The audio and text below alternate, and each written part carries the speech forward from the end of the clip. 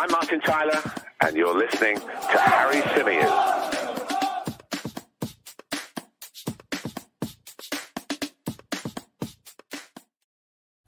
Hello and welcome back to the Chronicles of a Gooner, the Arsenal podcast, part of the 90 Min Football Network. As ever, I'm your host, Harry Symeou, joining you on this bank holiday here in the UK. Of course, the Queen celebrates her platinum? I think it's platinum jubilee. It all confuses me, but basically she's been on the throne for 70 years. And so we've got a couple of extra bank holidays here in the UK to celebrate. And we get the opportunity to spend it hopefully in the sunshine with our friends and with our families. I'm not a big royalist, if I'm honest, but never say no to a couple of days off. So it is what it is. Let's enjoy it. But that means we've got plenty of time to be bringing you another edition of the Press Review Show. And on today's show, we're going to be discussing Noa Lang, who claims that Arsenal made an approach for him back in January. He's also been a little bit, I don't know if cocky is the right word, with some of the comments he's made about his career going forward and the impact that he's had on Belgian football whilst playing for Club Brugge. We're also going to be discussing Lucas Torreira's future.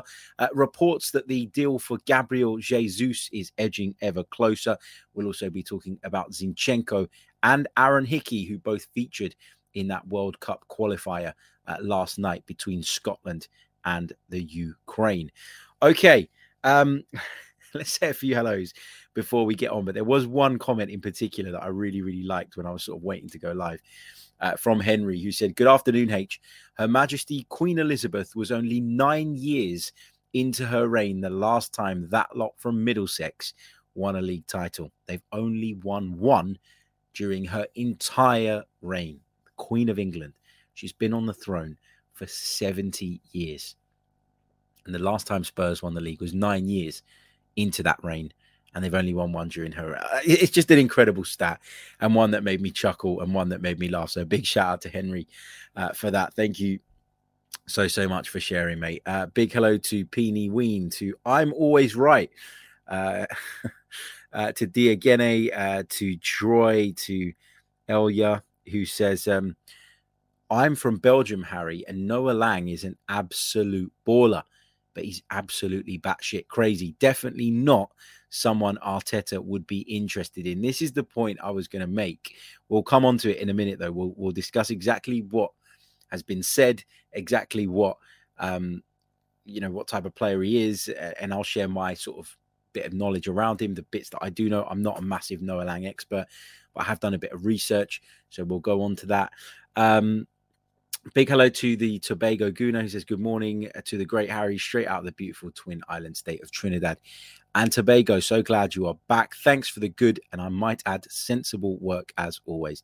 Thank you so much, mate. Really, really appreciate it. Lynn says, this guy has a huge ego. Good job he hasn't been signed, or it could have caused problems. Lots of people having a similar opinion on Noa Lang. As I say, we'll get into that in just a moment. Matt says, here I am in the US finishing up a long shift at work. Wishing we had a queen so we could have a day off today. Brilliant. CJ says, did you see how well Zinchenko played in the midfield yesterday? I did, and we'll come on to that in a little bit. Faris joins us from Toronto as well. Big hello to Snipe.Genius, to Tebow, to Derek, who joins us from Australia, to Paul James, to Fatality DMB, to everyone basically in the live chat box with us right now. Okay, let's get into it then. So Noa Lang, what has Noa Lang said? Because I think a lot of people have kind of taken this, in a different context. I think some people have taken this as Noa Lang is somebody that Arsenal are pursuing right now and is a main target for the club. I don't think, and I don't believe that is the case at the moment. What he said when talking about Leeds United, who were, of course, interested in him during the last window, he said he ended up talking about Arsenal. I don't know how the conversation got to there. I haven't seen the full interview, but he said because one of them only really left at the last minute, and he's talking about Aubameyang, they wanted to hire someone quickly, but that was no longer possible. talking about Arsenal. And then he spoke about the interest that Leeds had and how concrete that was, and how Leeds made a number of bids for him, and that deal almost got done because negotiations took place. And it got so far along the line that Leeds United's representatives went out to meet the players' representatives, I think in the Netherlands. But just circling it back to the Arsenal bit for a moment, Noa Lang is claiming that Arsenal looked at him during the January transfer window when it was clear that Pierre-Emerick Aubameyang was leaving the club. He is suggesting that the club made a move, made a contact with his representatives or with Club Brugge. It's not specific what exactly he's talking about, but he does suggest and claim that Arsenal were interested in him, but because of how late in the day it was, because of how late in the window it was, that deal wasn't able to take place. Now, when I think about this, and when I think about Noa Lang and what a player he is, I can see why you might be interested. I mean, I've watched quite a few clips of him this morning, and I've done a fair bit of research on him today, etc.,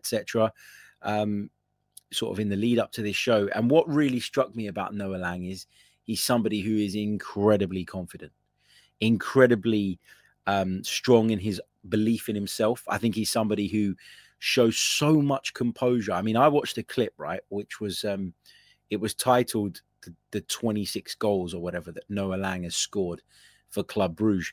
And when I was watching it, every single goal that he scored, he almost takes like one more touch than you'd expect, or one more touch that you think is necessary, which to me highlights that composure that he has and the ability to just stay calm in those moments, put his foot on the ball, assess the situation, process the situation, and then make the right decision. So I was really impressed by how ice cold he seems in front of goal. I was very impressed by how confident he seems to be in his own ability. And if we look at some of the comments that Noa Lang has made in the last few days, he says, "Believe me, Belgium will miss me when I'm gone. I gave your football colour. Next season, you will pray that there will be a Noa Lang walking around in Belgium who can also play football so well." Now, according to reports in Italy, this guy is on his way to AC Milan. According to Gazzetta, they say that a fee needs to be agreed between AC Milan and Club Brugge, but they're quite close in terms of meeting the club's valuation, which is said to be around about 22 million euros. So I don't think that Noa Lang is coming to Arsenal in the future. I don't think that he's somebody that fits in with what we believe Mikel Arteta and Edu to be looking for in terms of character, in terms of personality. As I say, he seems very confident, and to a degree, you need that. You need self-belief to be an elite sports person. You need to believe in your own ability. You need to believe that you can do it, and you need to be able to block out the noise. So I'm glad of all of those things. But I think that there's a fine line between being self-confident. You can be self-confident quietly. You don't need to be arrogant. And I think that some of the stuff that Noa Lang says and some of the things that he sort of puts out in terms of messages and the way he comes across at times can certainly be perceived as arrogance. And I don't really like that. So that's where I am on Noa Lang. Undoubtedly an incredibly talented footballer, somebody with a lot of ability. And if we look at the season he had in Belgium last time out, 31 appearances, 7 goals and 12 assists, definitely more of a provider than a goal scorer. He also appeared in the Champions League for Club Brugge, but he didn't really manage to make an impact in that competition. Just the 1 assist in his 6 appearances. Scored a goal in the Belgian Super Cup as well. 1 goal in the Beker van België, which is one of the domestic cups, and a couple of assists in the JPL playoff as well.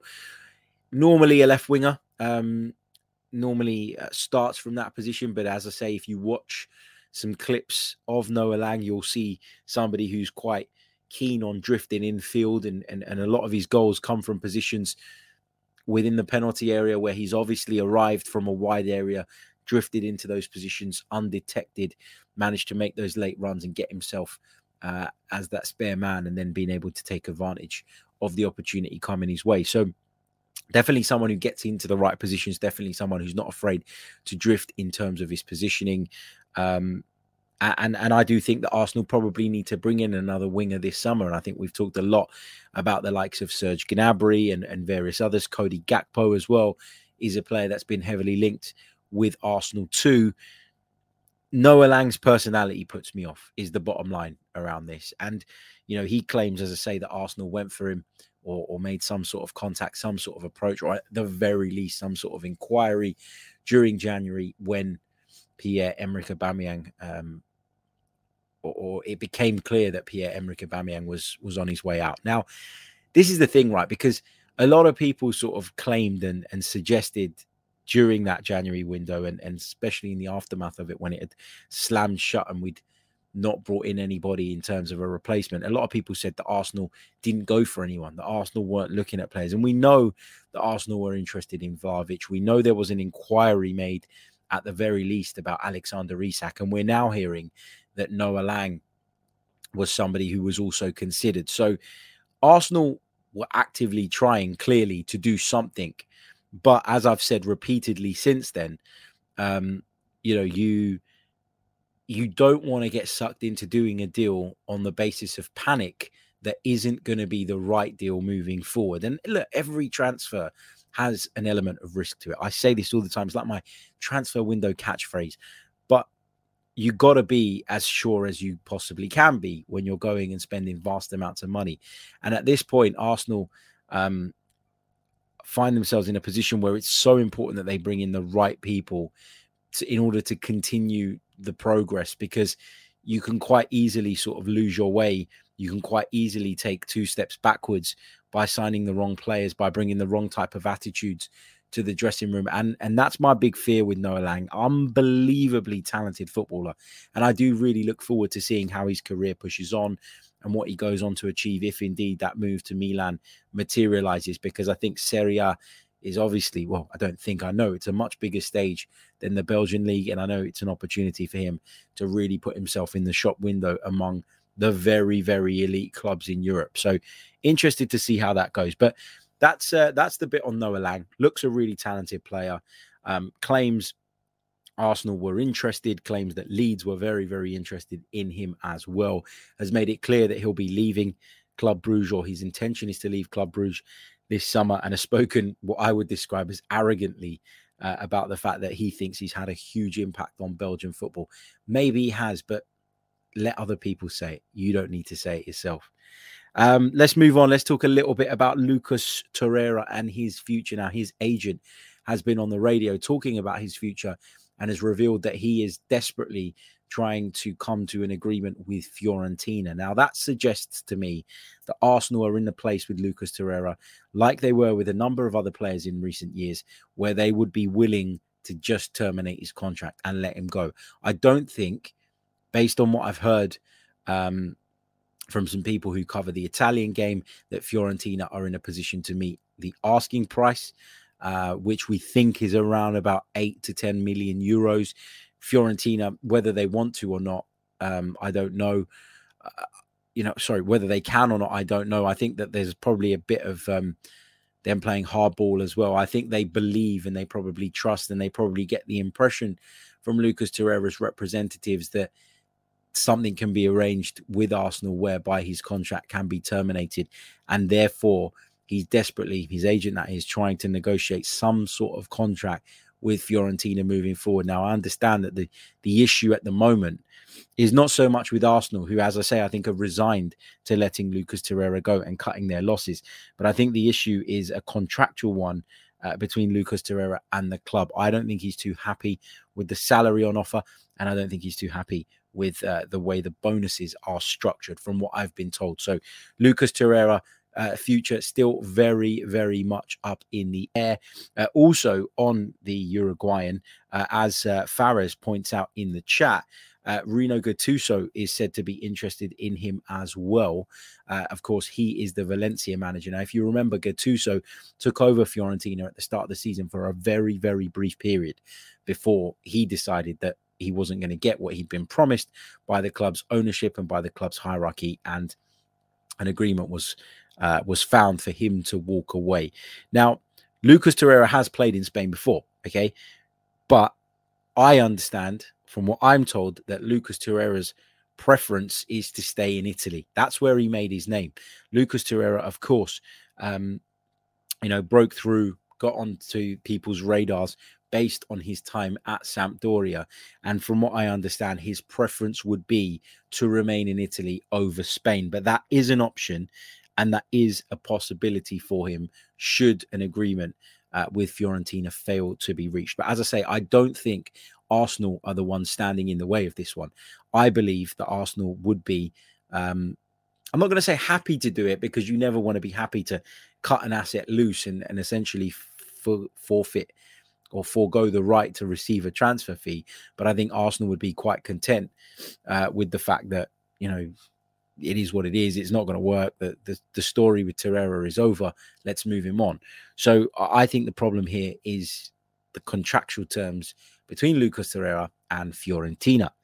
Okay, moving on. Gabriel Jesus, the Brazilian, has been heavily linked with a move to Arsenal throughout the duration of the summer so far, ever since the season ended. And prior to the season ending, there was a lot of talk about Gabriel Jesus and the potential of a move from Manchester to London to join up with his former coach, Mikel Arteta. Some reports are suggesting that this deal is edging ever closer, but I don't know that that is the case. We've been told that he's going to cost around about £40 million. And I've seen some Arsenal content creators and some of the journalists and some Arsenal fans suggest that that sort of money is just way too much to pay for somebody who's in the final year of his contract. But the point here is that this might be the way that you get him, right? You let him run down that contract, then he can go anywhere, okay? And he has the choice of a number of clubs.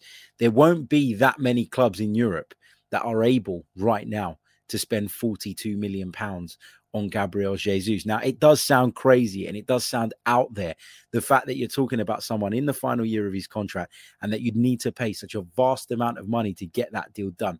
But Arsenal can do it if they really want to.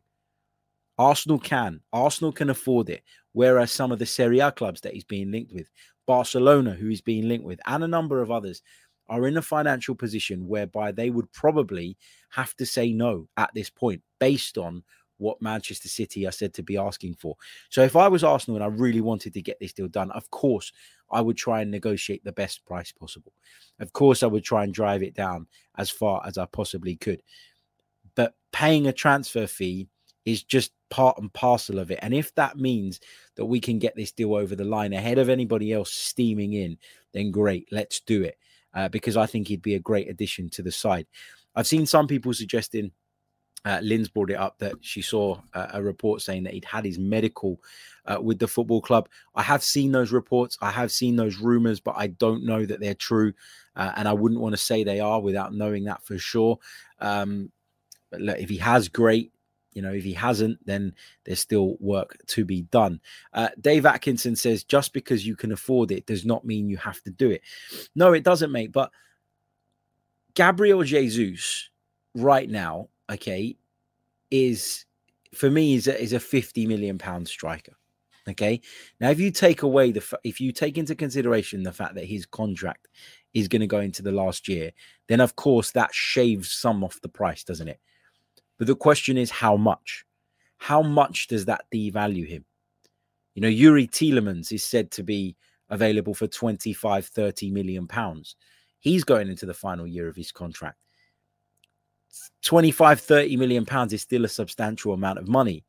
You're taking him from a club that are nowhere near as financially strong as Manchester City.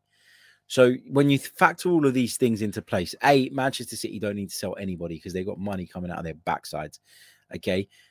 B, there'll be a number of clubs interested in Gabriel Jesus because he's a player that's been playing at a higher level than us, who's been winning titles, who's been going very, very far in the Champions League. And so you have to do something as Arsenal Football Club that puts you at the front of the queue. You have to do something that makes you the bigger appeal, because we don't have the Champions League football and we don't have the ability to pay crazy wages. You know, we will pay a good wage like Arsenal always do. But the point I'm trying to make here is that Arsenal need to kind of, more than just convince Manchester City to sell him to us, they have to convince the player that this is the place for him, that we desperately want him. And I don't know about you, but if someone was willing to pay 35, 40 million pounds for me in the last year of my contract, that would scream to me that I'm an important part of their plans. That would scream to me that they are desperate to have me and they really, really want me. And I'm not saying it's the be all and end all, and I'm not saying that we should be bent over and completely ripped off by Manchester City here, but I do think that we've got to act like a big club. And if that means going out there and spending a little bit more than what you or I or the rest of the fan base feel is fair, if that's what it takes to get the deal done, then that's what it takes. And I think the club in recent seasons have shown that they'd be willing to do that if they think it's the right decision. You know, they've ripped up contracts worth millions of pounds just to get people out the door quicker. They've paid over the odds, in my opinion, for a number of players. Ben White, good player, very good player I've really enjoyed watching this season. But £50 million, based on what he'd done prior, that was excessive. But Arsenal knew that's what they needed to do to get that deal done, to get it over the line. And the same theory, in my opinion, can be applied to Gabriel Jesus. If you're going to go through it with a fine-tooth comb, if you're going to look at the pros and the cons, and if you're going to take into consideration his current situation, then of course you would argue that 40 odd million pounds is probably, given his circumstances, a little bit too much. But sometimes, as I say, in a competitive market, you have to go above and beyond to get what you want. And if Arsenal really want Gabriel Jesus and we can go and get that striker for 40, 42 million pounds, that feels like a pretty decent deal to me. So I'd be all over it if that is indeed true. Big hello to Sam Tressida. Thank you so much, mate. Really, really appreciate your kind super chat donation. Means the world to me. Thank you so much. He says, thank you, Harry. Keep up the great work. Get the likes up, people. Yes, please do. In fact, let's check in where we're at on the likes at the moment, because there's a fair few of you watching us at the moment, but we've only got 34 likes on the board. So please do hit that like button if you haven't done so already. Terry Scott says 40 mil for Jesus is too much. So a lot of people do feel that way. But if that's what the situation requires, like if that's what we need to do to get that deal done and to bring him to the football club, then I'm all for it. I really, really am. We're going to come back to your questions in a minute, okay? So hold fire on them and we will address them after I just bring you a couple more bits. Lorcan does say on the Jesus thing, 35 to 40 million pounds for a highly rated, proven striker with a wealth of Premier League experience seems fair to me. And I have to agree. I mean, when you think about, you know what, hold on. There's an example here that I want to bring up, and I just want to confirm what the transfer fee was so that I can share with you guys. Here we go. Look, on January the 4th, 2019, Bournemouth Football Club paid £20 million to sign Dominic Solanke from Liverpool. Bournemouth paid £20 million to sign Dominic Solanke from Liverpool Football Club. Now, somebody tell me that Gabriel Jesus is not worth at least double Dominic Solanke. And there you have it. You know, to us, these prices seem crazy and they seem unfair. And I understand that his contract situation makes a lot of people feel like we should be able to pick him up on the cheap. But it isn't always as easy as that. It isn't always as simple as that. And if we want him, that's what it's going to take. You know, it puts us at the front of the queue. It puts us in a position where we can negotiate with him. It puts us in a position that a lot of even some of the big European heavyweights cannot be in at the moment. Barcelona can't do it. Real Madrid can't do it. I'm not saying that they all want him, but the point I'm trying to make is that financially, the Premier League has a huge advantage over everybody else at the moment. And if we have to use that advantage and flex our financial muscles a little bit to get to the front of the queue, then so be it. Let's do it. Let's improve the team. I don't care about the money. I don't care about how much money Arsenal spend. I don't care about the profit and loss sheet. All I care about right now is that Arsenal this summer go out and build a better, stronger team. That's what I want. Okay, so that's the latest on Gabriel Jesus. Moving on, who watched Alexander Zinchenko yesterday for Ukraine against Scotland? Ukraine obviously beating Scotland by 3-1 and booking their place in that World Cup playoff with Wales. And Zinchenko operated in that midfield position. Now, if you remember on the stream where we were talking about Zinchenko a few days ago, I think it was Matt Tomo pointed out that when he plays for Ukraine in the midfield, he is so impressive. And he was again yesterday. He was pulling the strings. He was carving that Scottish defence open time and time again. Now, I agree that in the Premier League, he's going to come up against a much tougher task. He's going to come up against much better sides. No offence to any Scotland fans, but they're not at that level. They're not at an elite level. They proved it yesterday. They didn't turn up. They really struggled. And I thought defensively, after particularly in around about in a period of about 50 minutes, I think I read a stat that they were opened up by Ukraine on 14 occasions. And more often than not, Zinchenko was involved in that. So he really did go out there at Hampden Park in a high-pressured game, in a cauldron of an atmosphere, show his experience, show his ability to handle the occasion, and just strutted his stuff around the Hampden Park pitch and was very, very impressive. So that's only reinforced my view that if, and it is an if, Zinchenko is available, we should be doing everything that we can to try and make that deal happen so that he can come in and strengthen us, not just in the midfield, where I believe he's best, but also provide us ample cover at left back as well. That's the beauty of Alexander Zinchenko, his versatility, as well as his quality and technical ability on the ball. Okay, also in that game played Aaron Hickey, the Bologna defender who is being linked with a move to Arsenal. Now, his performance was a little bit underwhelming, I thought. I mean, I thought he looked good in flashes. I didn't think he was great overall. Maybe I'm being a little bit harsh. I have to remember that I wasn't impressed with Scotland. And that then obviously plays a big part, doesn't it, on how you assess an individual player. According to WhoScored.com, his player rating was 6.5 out of 10. So that means there was only 1, 2, 3, 4, 5 players in the Scotland team who were better than that, according to WhoScored. I thought McGregor was Scotland's best player by a country mile. Other than that, I thought they were distinctly average. Hickey did play on the right, though. We talk a lot about him playing as a left wing back. He played as a right wing back yesterday with Robertson on the other side. So again, proving and highlighting what we've been talking about with regards to him in recent weeks, and that is his ability to play on either side and to do it relatively comfortably. So, Hickey in people's eye lines yesterday, not his greatest game for me, but that doesn't really change my mind on whether I think he'd be a good signing. Still believe it would be a decent acquisition as long as the money is right. Still very, very young, very, very young. And you got to remember that. But the Zinchenko thing was the big takeaway for me for that game. Somebody who could certainly add to this side. Also, there was the Finalissima between Italy and Argentina. Argentina running out winners and very comfortably in the end as well. And as O'Malley points out, Nahuel Molina, the Udinese defender who's been linked with Arsenal just a few weeks ago, was very, very impressive. Enjoyed what I saw of him as well. Okay, that's enough in terms of updates today because there isn't really an awful lot going on. Normally I sort of get up and I look.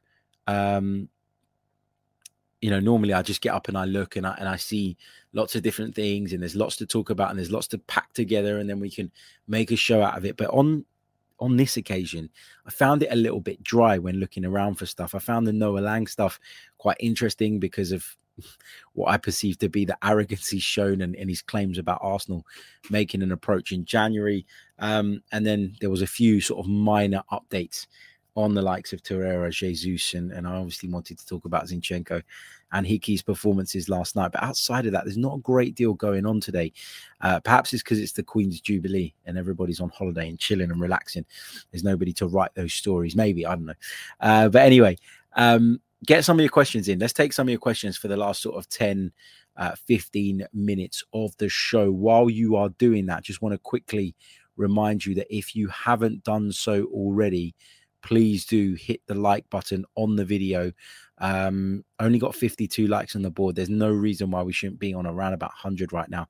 So let's try and get there ASAP. Please do hit the like button and subscribe to the channel if you're new. If you're listening via the podcast on Apple, Spotify, Acast, any of those places, then please do leave us a review as well. That really, really does help.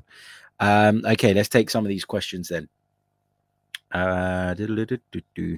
This is a good point from Lorcan. It's not a question really. This is like a statement, but it sort of backs up the point that Gabriel Jesus would probably be a really solid acquisition.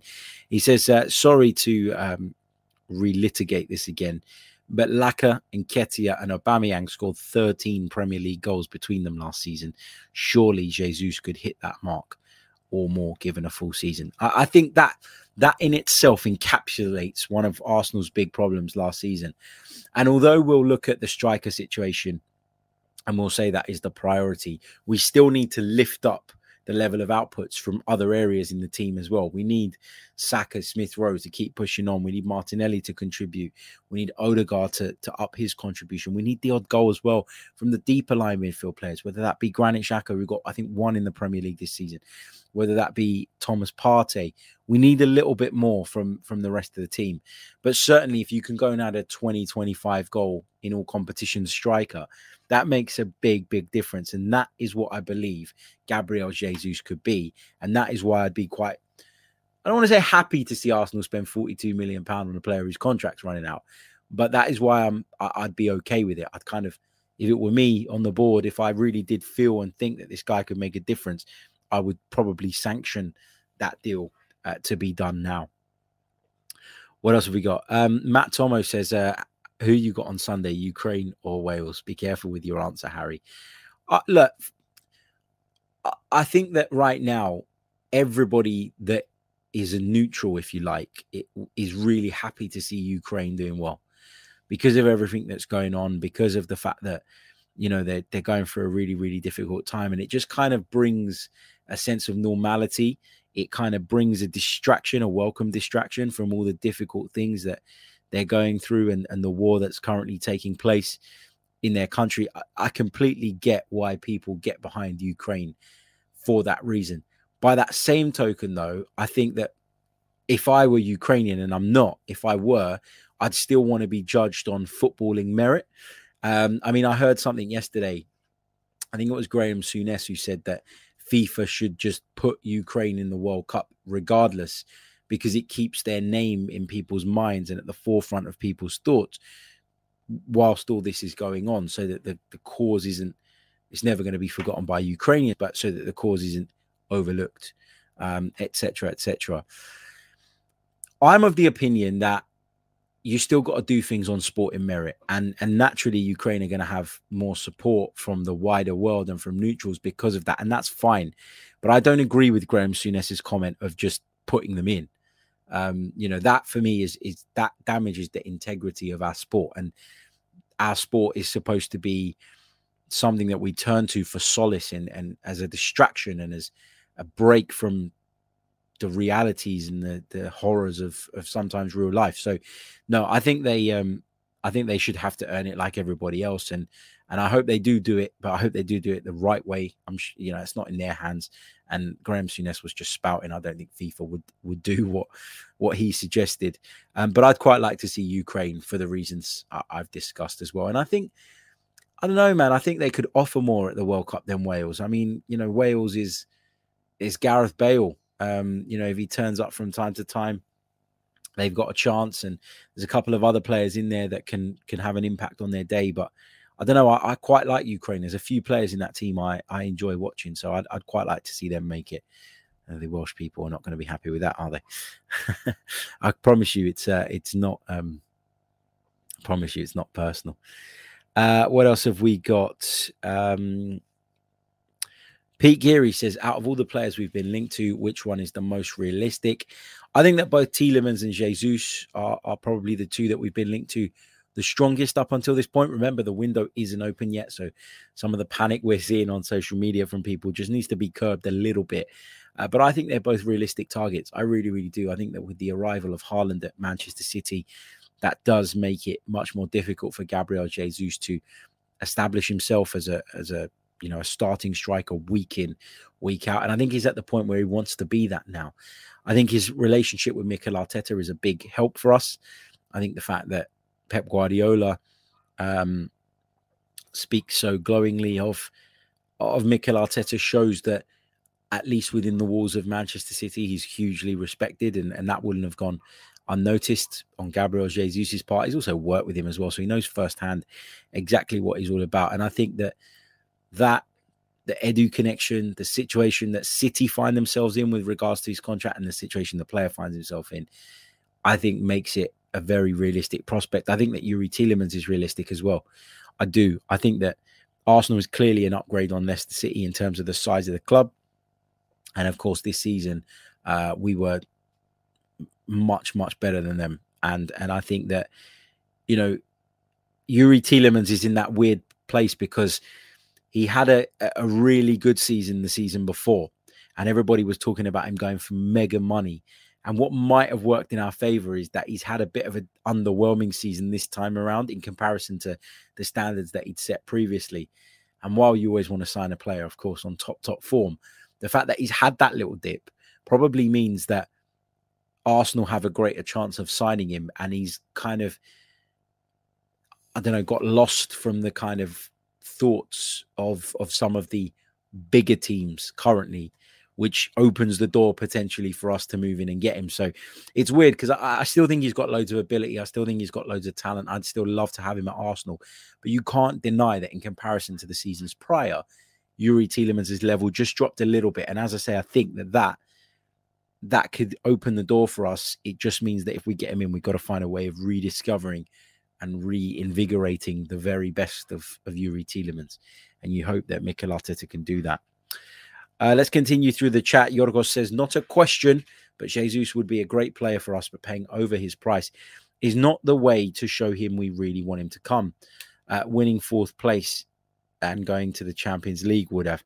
Yeah, but that's done now, and we can't do anything about that. We can't go back and finish fourth. We can't go back and qualify for the Champions League. All we can do is look to put that right come the end of next season. So I take what you're saying, and I think you're right in that it would have been an easier sell had we made the Champions League, but we can't go back and change something. So the other way of showing him that we really want him is to be open to the idea of paying a transfer fee that we might feel, based on his current contractual situation, is a little bit over the top. So that's my view on that. Lynn says, I agree with you, Harry. If this is what it costs to get the Jesus deal done, so be it. I don't want Newcastle getting above us because they're prepared to spend a little bit more on players. I'm always right. Is that Inter Yanan? Have you changed your name again? And have you changed your picture again? He says, when Arsenal fans were crying about Ivan Toney and his comments about a striker, doesn't last season back up his point? Nobody was saying that Ivan Toney didn't have a point about the fact that the Arsenal strikers were somewhat misfiring. The point was that it was unprofessional and it lacked respect for players who have achieved far more in the game than he has and probably ever will. Pierre-Emerick Aubameyang was one of the players that he was indirectly or directly, depending on what way you look at it, digging him out. And although he had a bad season last season, and although, you know, the situation has gone the way it has, if you compare their careers so far, there is no comparison. And I don't believe Ivan Toney will ever regularly play Champions League football, or, you know, will get to the level that Aubameyang peaked at. So I think it's disrespectful. And that was always my point about it. And I think I stick by that. I think that's fair. Let's take a couple more. Jay Walker says, do you think Lokonga will play the number 6 position for cup games next season? It's a good possibility, but it's difficult because when I did a lot of research on Lokonga prior to us signing him, or sort of in the lead up to that signing, and I didn't really see him as a number 6. I saw him as more like a number 8. And that was based on what my observations were. So I thought he was someone who liked to carry the ball, who liked to get forward, who liked to break lines, etc., etc. I didn't really see him as that player with the positional discipline to be that lone anchor. And I thought that in our system at the time, where we had 2 defensive midfielders, if you want to call it that, he might have sort of done quite well with a Xhaka next to him or a Partey next to him, someone a little bit more disciplined. The idea of him playing the Partey role, you is probably what I think Mikel Arteta has in mind for him. But I think there are a lot of adaptations that need to be made to his game before he'll be ready to do that. So I think that might be the long-term plan. And I think you might see some of that in as you say, some of the cup games, maybe the Carabao Cup, etc. next season. It's going to be interesting. You might even see it in the early stages of the Europa League. But I think we'll get a better indication of what Mikel's intention is for Lokonga in the longer term. Of course, in those cup competitions for sure. Let's see. Let's take this one from Lorcan, who says, what do you think of this next season? If Tomiyasu's unavailable, Ben White should play at right back and Saliba plays in Ben White's usual position. We need to move on from Cedric. Yeah, I think that's a possibility. But the reason I was reluctant to say we should be doing that and bringing Holding in, for example, moving White out to right back, was because I didn't feel that we had a centre-back at the club on the same level as Ben White and Gabriel to be able to slot them in. Now, William Saliba might be that. He might not be. He might still need some work. He might still need some time to develop and adapt when he returns from this loan spell. I don't know. But obviously, if Saliba does perform and does fit in quite seamlessly, then that feels like a much more effective way of dealing with things. I think we massively suffered from having not just one, but both of our fullbacks out at various points last season. But I do agree that, if we want to move forward, we probably do need to upgrade on Cedric, who, by that same token, I think did a decent job when filling in. Let's see. Let's combine these two questions because I'm just running out of time. From Alan, who says, who are the midfielders you think Arsenal can get? I think we need 2. And Harish says, apart from Tielemans, I don't see any centre midfield links. Are we looking for a CM, Harry? For me, we should look to go bring Mateus Nunes in. He's a very realistic target and a very good player. So I'll combine those two questions together. We haven't heard an awful lot of midfield links at the moment, but the summer is young. We're not even at the point where the window is officially open yet. And actually, sometimes just because you don't hear a link doesn't mean that nothing's being worked on. How many times over the years has a deal come out of nowhere and caught us all by surprise as Arsenal fans and people who cover the club? So I'm not too stressed about it at the moment. I think that if Xhaka stays with Partey, Lokonga, El Neni's obviously signed that contract extension. I would actually rather that we signed one top-class centre midfielder than tried to, just like I said about the striker position, spread ourselves too thin and brought in 2 average ones. So I think with Xhaka, Partey, a new midfielder, whoever that might be, if it's Tielemans, El Neni, Lokonga, I think will be in a relatively decent position going into the season. Let's see what else we have. Hold on.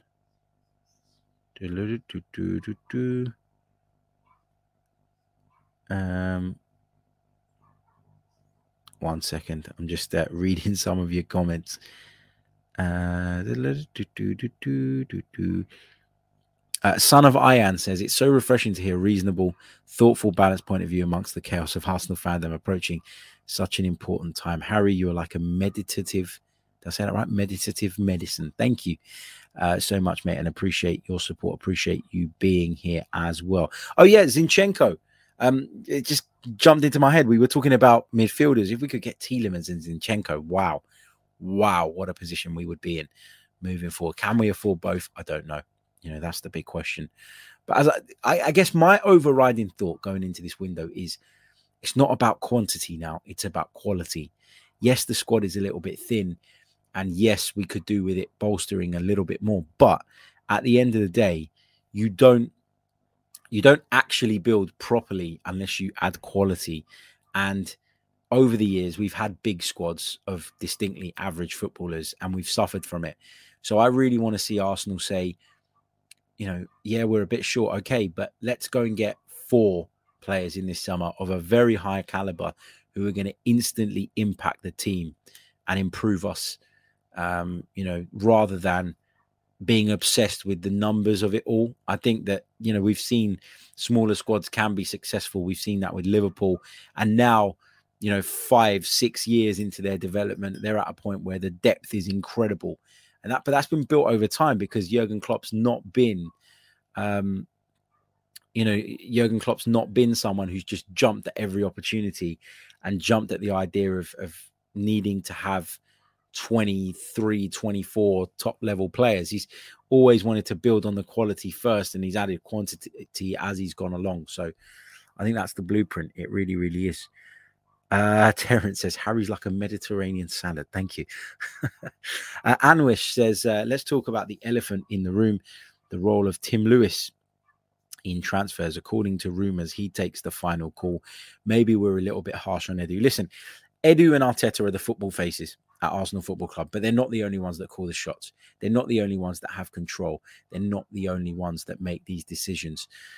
Maybe they're the ones that instigate these decisions. Maybe they're the ones that go out and identify the players, and perhaps they're the ones that are leading those processes. But they do need to get sign-off, and they do need to get the buy-in of others, and that's just the reality of it. And you're right. You know, sometimes, for example, in January, we were sort of really critical of Edu and really critical of Arteta. How do you know that, you know, Arsenal were told, you know, or how do you know that they weren't told, no, we can't afford this, or we can't do this, or we're delaying this till the summer because that's the way the club wants to do it? You don't know that. And this is the big thing as well. We're so quick to point the blame in certain directions. And very often in football, we hear, don't we, that,